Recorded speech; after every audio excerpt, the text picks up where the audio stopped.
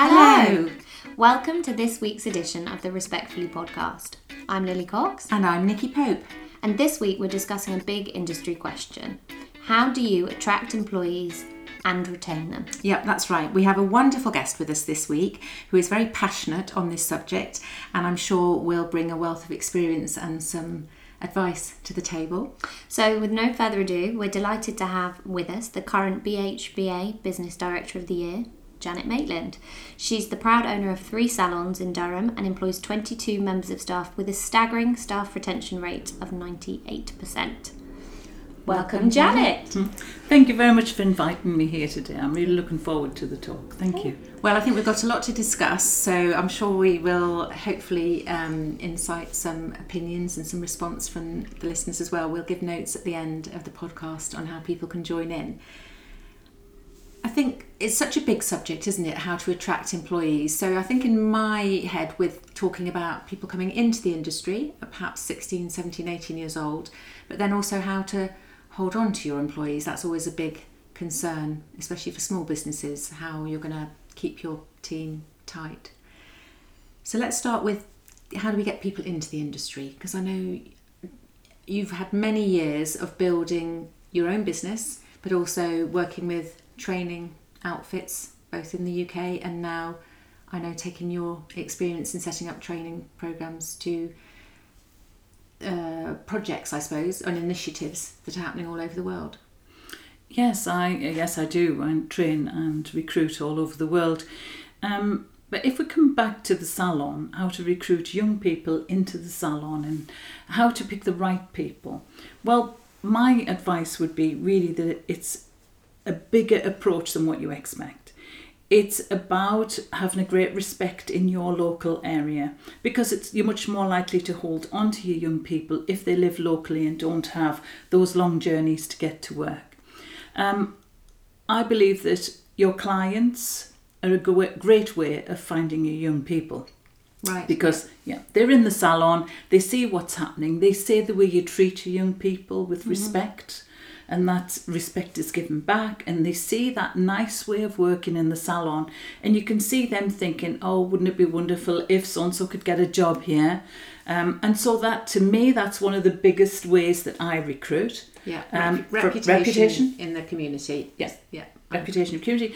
Another way really is that, always celebrate your successes. If you've had a success, whether it's an award or whether it's been some kind of fashion show or some charity event that you've done, make sure you've got it in the newspaper, local newspaper again, so that people think, wow, what a great place. They have, they have good ethics, they have good standards, they're doing something positive for the community or more globally, if it's a charity event, and go down that route. Then again, people are thinking it's a go-to salon, not just for hair, but for work. Yeah, because hairdressing as a client, it's such a personal service, isn't it? So it stands to reason that for a salon to keep that at the very focus of what they do, not just the actual craft of hairdressing, but how you actually work with your clients. Absolutely.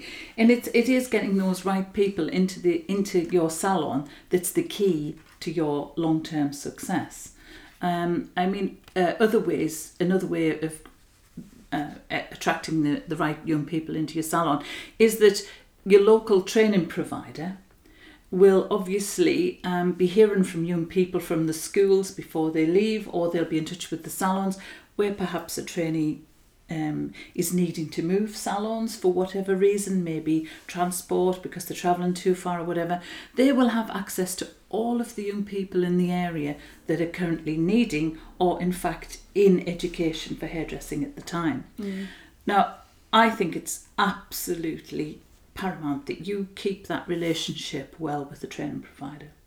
Now, the training provider, if you are looking after your young people and again giving them all of the amount of training time that they need to be the very best they can, the training provider is going to be so delighted with that they're going to help you to recruit the right person for your salon. And to be honest, that's one of the main ways that I go.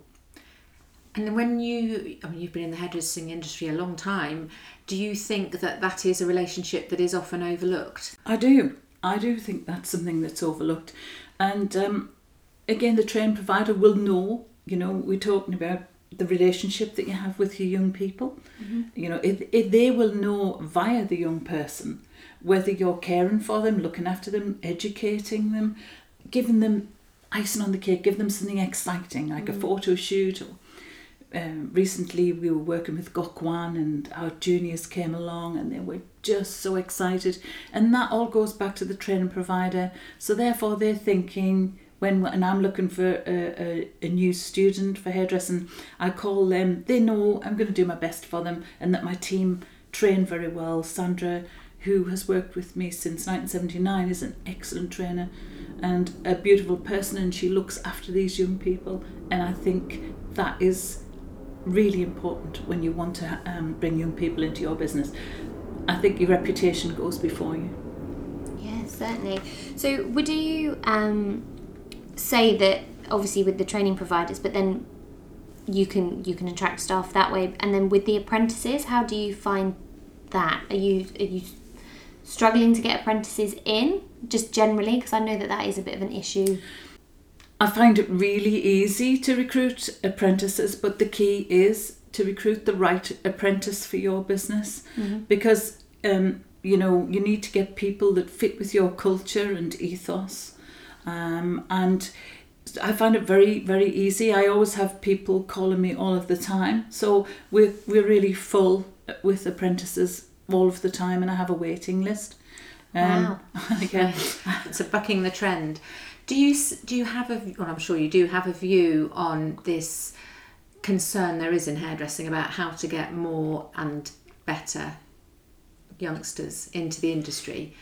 Although you may not be experiencing it yourself, do you think, what's your view of what's happening generally in the industry? I think that is happening out there.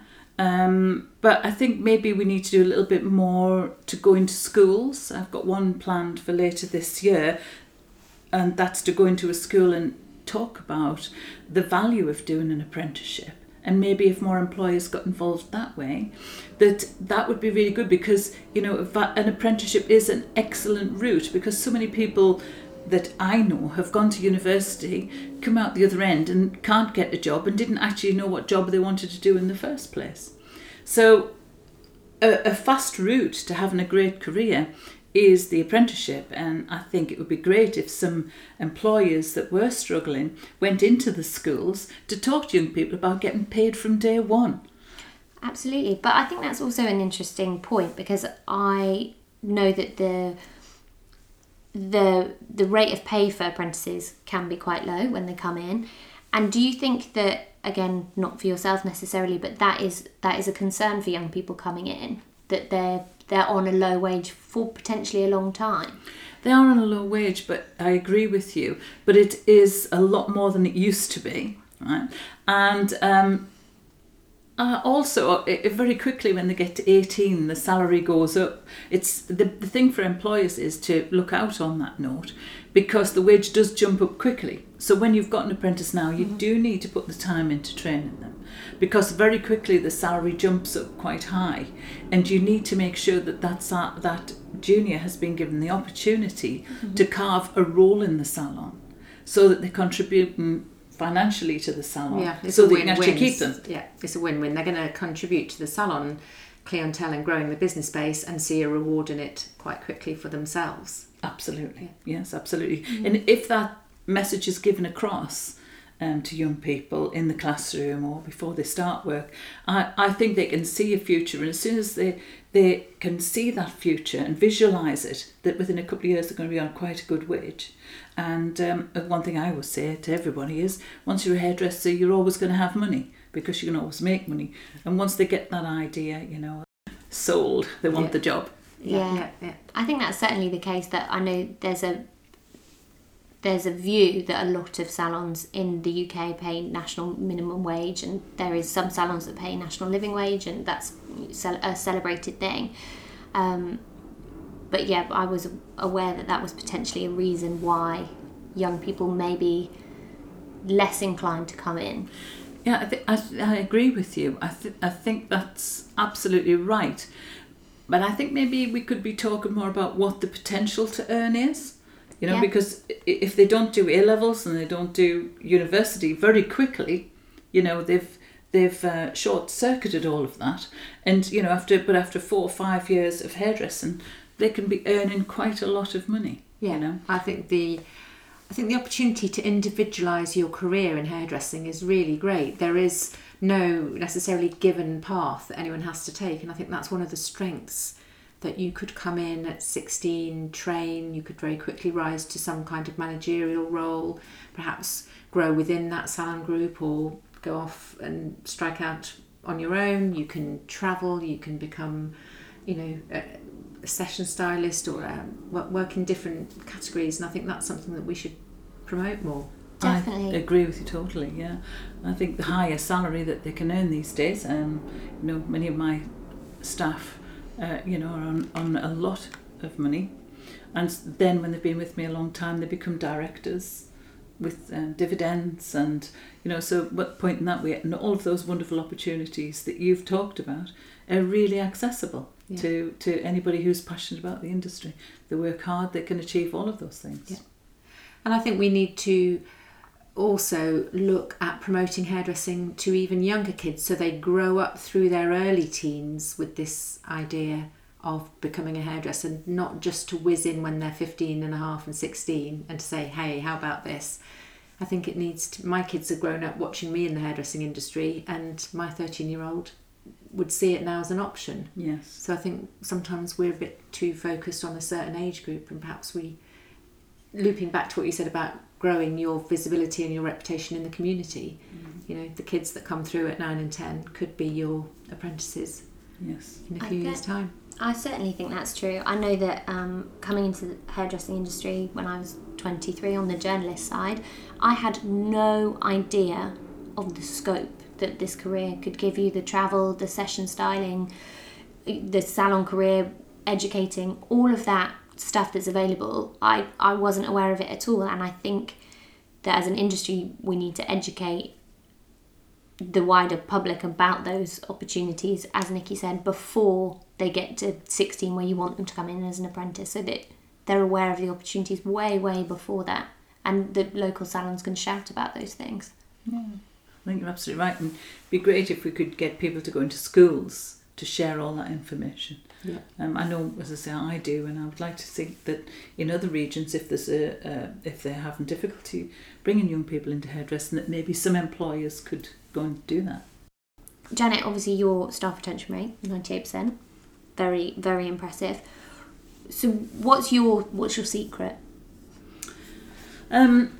It starts at the very beginning, which is something we've already talked about. It's about selection and recruitment. And I believe that selecting and recruiting the right people is the key. Again, getting people that fit with your culture, your ethos. Anyone who joins me knows that they will always be on a continuous professional development programme. So they will continually train. So if somebody doesn't want to be part of that, then they wouldn't be fit right with my salon. Sure. However, anyone who wants to have that CPD wants to join me, and that's wonderful for them because they want to continually improve. I think it's selection and recruitment. I think moving on from that, it's education. It's an appraisal every year.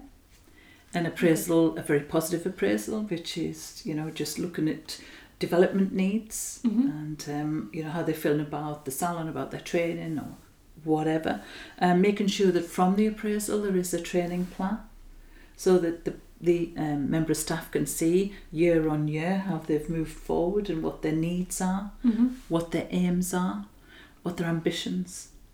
Because if I think a successful appraisal that has that element of saying what's your dream, what would you really like to do, and how can we help you get there? Yeah. But also meet the company's objectives, is a big thing.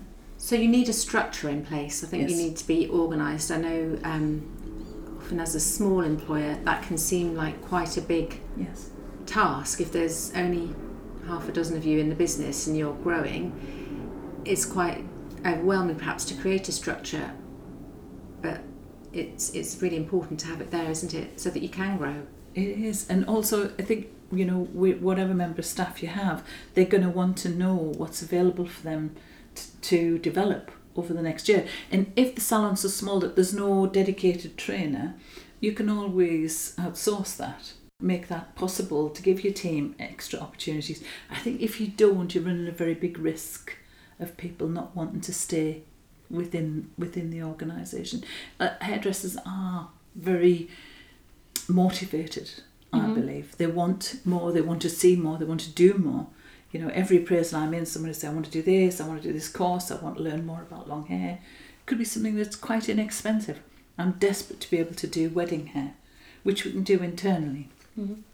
It could be another request, somebody, I really want to do London Fashion Week. And the range is really, really wide on what people want. But I think we need to try and help them to achieve whatever they can, whether you're a small business or a big business. I think that really is a fundamental. Yeah. So where have you found the support to put in place your structures? Well, I used to work for City and Guilds in London, and so I learned a lot about this when I worked there.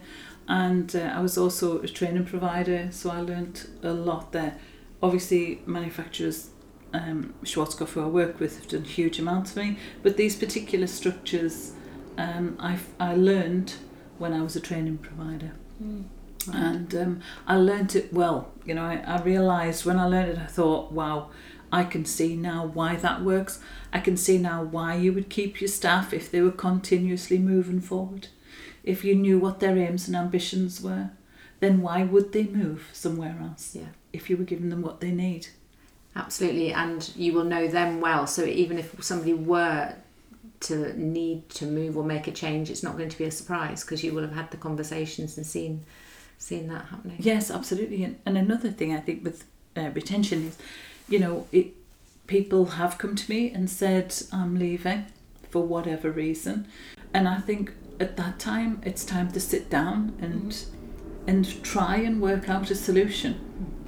Because ultimately, if you've chosen somebody and, you know, you've done your selection recruitment right and you really like this person and they've been ultimately happy with your organisation, it's just a logistic thing, then, you know, try and work something out. I've got 3 salons, so why not go to the one that's closer to you, or start a little bit later, or, you know, see what you can do with their salary or commission rate or whatever. But I think the minute somebody hands a notice in, my immediate reaction is, how can I put this right? Because I will have probably helped to mould this person into a wonderful hairdresser with lots of education, and so the last thing I want to do is to say goodbye. Of course. It's an investment of your time, isn't it? Of course it is, yes. And I've had some really big successes that way. Also, maybe somebody who I wasn't that successful with that may have come back to me at a later date. So I think if you can keep that, you know, that caring aspect all the way through the process, then, you know, maybe they'll come back to you, maybe leave and come back, or not leave at all. It's interesting you take the long-term approach, because I think it's a question that Lily and I hear quite often when we're working and chatting with salons all over the country, is this concern that if you invest in somebody, how do you know they're not going to leave you? I'm always slightly surprised that many hairdressing salons seem to think that's a problem specific to hairdressing, and I can honestly say it's a problem to everybody, every employer in the country in whatever industry, is the worry of how to make sure that people will stay. And you can't make sure, you just have to be a good employer and a good option for them. Absolutely. It has happened to me, and it has happened to me that I've lost a few members of staff at the same time. And, you know, but if you've got a good team around you, you very quickly build back up and start recruiting the right people again. There's one thing that I believe is really important, and that is to care for your staff's well-being. And what we found was very useful for that was that we pay into an organisation that offer our staff 365 days a year, 24 hours a day, a counselling service for them and their family.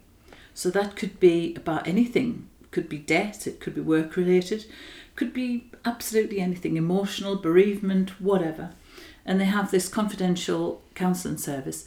And then if the counsellor and them they decide that they want some sessions, they can have up to 6 one-to-one sessions to discuss their problems and see if we can help. Now, wow, that's amazing. I never find out if they've accessed it. Right. Or if their family have accessed it. Because I pay this fee, Yeah. and then whether I hear or not, sometimes they come to me and say they've used it, but I don't ask and I don't ever get told by anybody, so I don't know. So interesting. Right. Goodness me. That's amazing. And I think that is another way of proving to your staff that you really care about them. Do you see that as a very important part of staff retention, is having a sense of empathy, treating them as real people and with respect? But your journey over the years, I know, hasn't always been easy, so you've developed an empathy through your own experiences. Yes, I was diagnosed with bipolar about 15 years ago, and I understand the importance of caring for your team for their mental well-being. I believe that if you show that care to your team from your own experiences, I know how debilitating it can be. And yet I know the positives of that sensitivity and how that can have a drive. But if you can show that you empathise with your staff and that you care about them, you understand if they're going through whatever. Everyone I know at times has needed a hand to hold. And myself more than most, I think, with this illness. So I totally understand when my staff are needing support of all sorts. Even if it could be someone who has children, and I can see the anxiety on their face maybe at work, and I'm wondering what it is. Maybe say, have you got time for a cup of tea? And then if they come to see me and I'll say, what is the problem? I need to change my working hours. They'll say, I'm finding it difficult to get away at 9 o'clock in the morning, or I'm finding it difficult to work 4 days. Can I only do 3 or 2? Now, I think for some reason they don't expect you to say, of course, right? So the minute I say, of course, what do you need to do? What will make you happy? And then when that happens, the loyalty and the kind of love thing that goes on, where they think, wow, I can't believe she just said that, but I really mean it. That is what I do, because if I've got a valued member of staff, the one thing I want is to make them happy. Yeah. I don't want that look of stress on their face.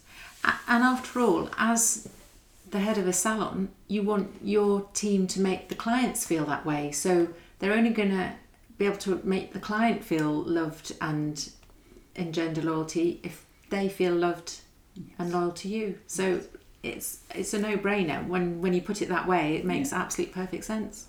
And I think that staff loyalty, I think that it has to be both ways. You know, you need to give more. And at the end of the day, as a human being, why wouldn't you if you could? You know, why wouldn't you help them? Ultimately, I just want them to stay with me. So whatever it takes, you know, if I've got a good member of staff, whatever it takes is what I would do.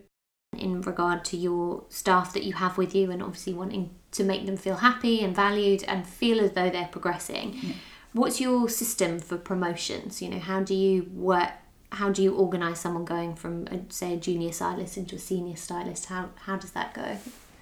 Obviously, I would advertise the job internally and put onto the notice how many years' experience we needed or any other desirable qualities that I was looking for. So therefore, it's a fair way of seeing who's interested in the job to start with. And then we would interview internally. It may mean that I may approach someone that I need to move to another salon because of their particular skill set, and maybe that the other salon really needs that person, and that might give them a better opportunity to get that promotion if they've got the right skill set. But again, the important thing really for promotion is to make sure that it's fair. It can be very demotivating for people if they feel there's been a favourite that's been plucked out.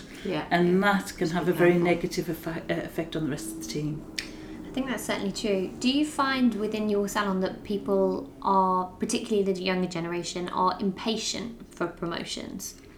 Because we talk about millennials all the time wanting things fast. They want progression now. They don't want to be apprentice for 2 years. They want to go straight in and be able to charge £40 for a service.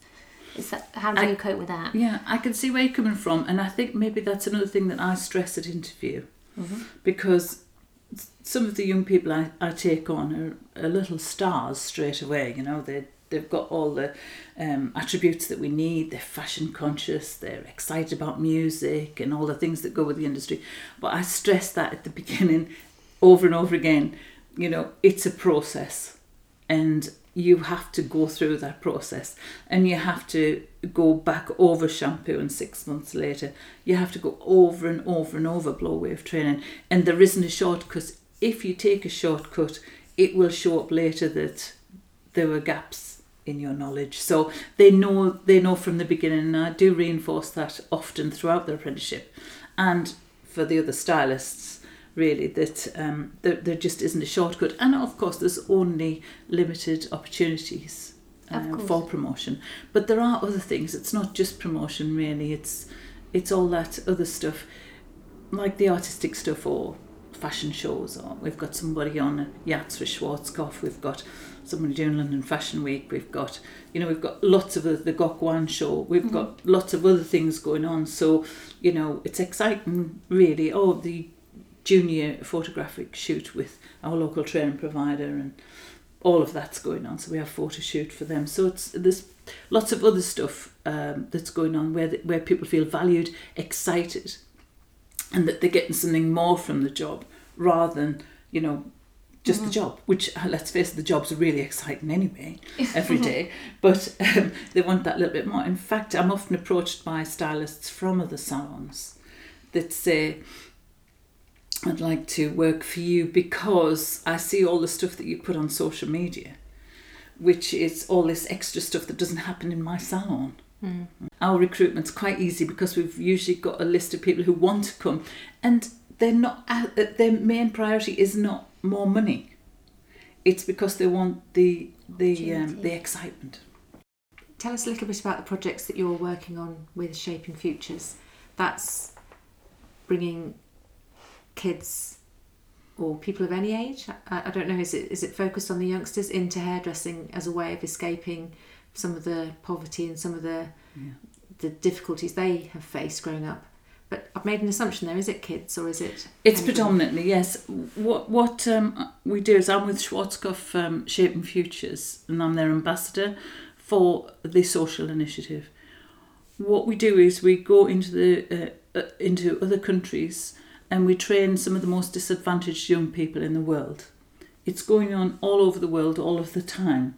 But for myself, I've worked in India, in Kolkata, Bangalore, Chennai. I've worked in Jordan, and more recently in the Philippines. The young people are orphaned and are approaching 18, where they must leave the SOS Children's Village. So we go out and give a 6 weeks training programme and then find them a job. Some of the people in the group will be mothers that find it very difficult to care for their children due to poverty. What we do is we teach them basic hairdressing, shampooing, blow drying, cutting, one length, forward graduation, basic cuts, bob. We talked about colour application and perming and straightening. And then we line them up with an employer, so that we've changed their lives completely from looking ahead and wondering what their future holds, to suddenly find themselves in a fab salon with great music, fantastic products, and a whole future ahead of them. So it is a remarkable social initiative that's going on around the world, and I'm very, very proud of the work that Schwarzkopf are doing with that. Yeah. It must be quite an odd juxtaposition to be sitting in the UK talking about the difficulty of getting people into hairdressing, and then to experience just how powerful and joyful and life-changing it can be somewhere else. You must want to come and bang the table and say to people in the UK, Wake up. Yeah. Yes, it is different. I think because these young people see that as their way forward, their future out of poverty, and their way of supporting their own families, and that they are so dedicated, so focused. So yes, it is different, but I suppose it's a different culture. You know, in this country, we have so many opportunities open to our young people, college, university, as well as apprenticeship. So yeah, it is a different feeling, I must say. But you know, being out there with these young people, we get as much from the experience as they do. It completely changes the way you think about life, about possessions, and about your own future and what really matters. Thank you, Janet. Thank you very much for inviting me. Thank you. And thank you to Nikki. Thank you. Attracting employees into our industry is a massive subject and one that we will no doubt revisit in the future. Thank you to everyone who listened to our Respectfully podcast on attracting employees this week, and thank you to our eminent guest, Janet Maitland. I'm Lily Cox and my partner is Nikki Pope, and we have prepared some interesting show notes for you on this week's topic. Please don't forget to rate, review and subscribe on iTunes, and if you'd like to join in the conversation, you can email us at info@ihaa.co.uk. We'd love to hear your thoughts on the topic. Until then, goodbye.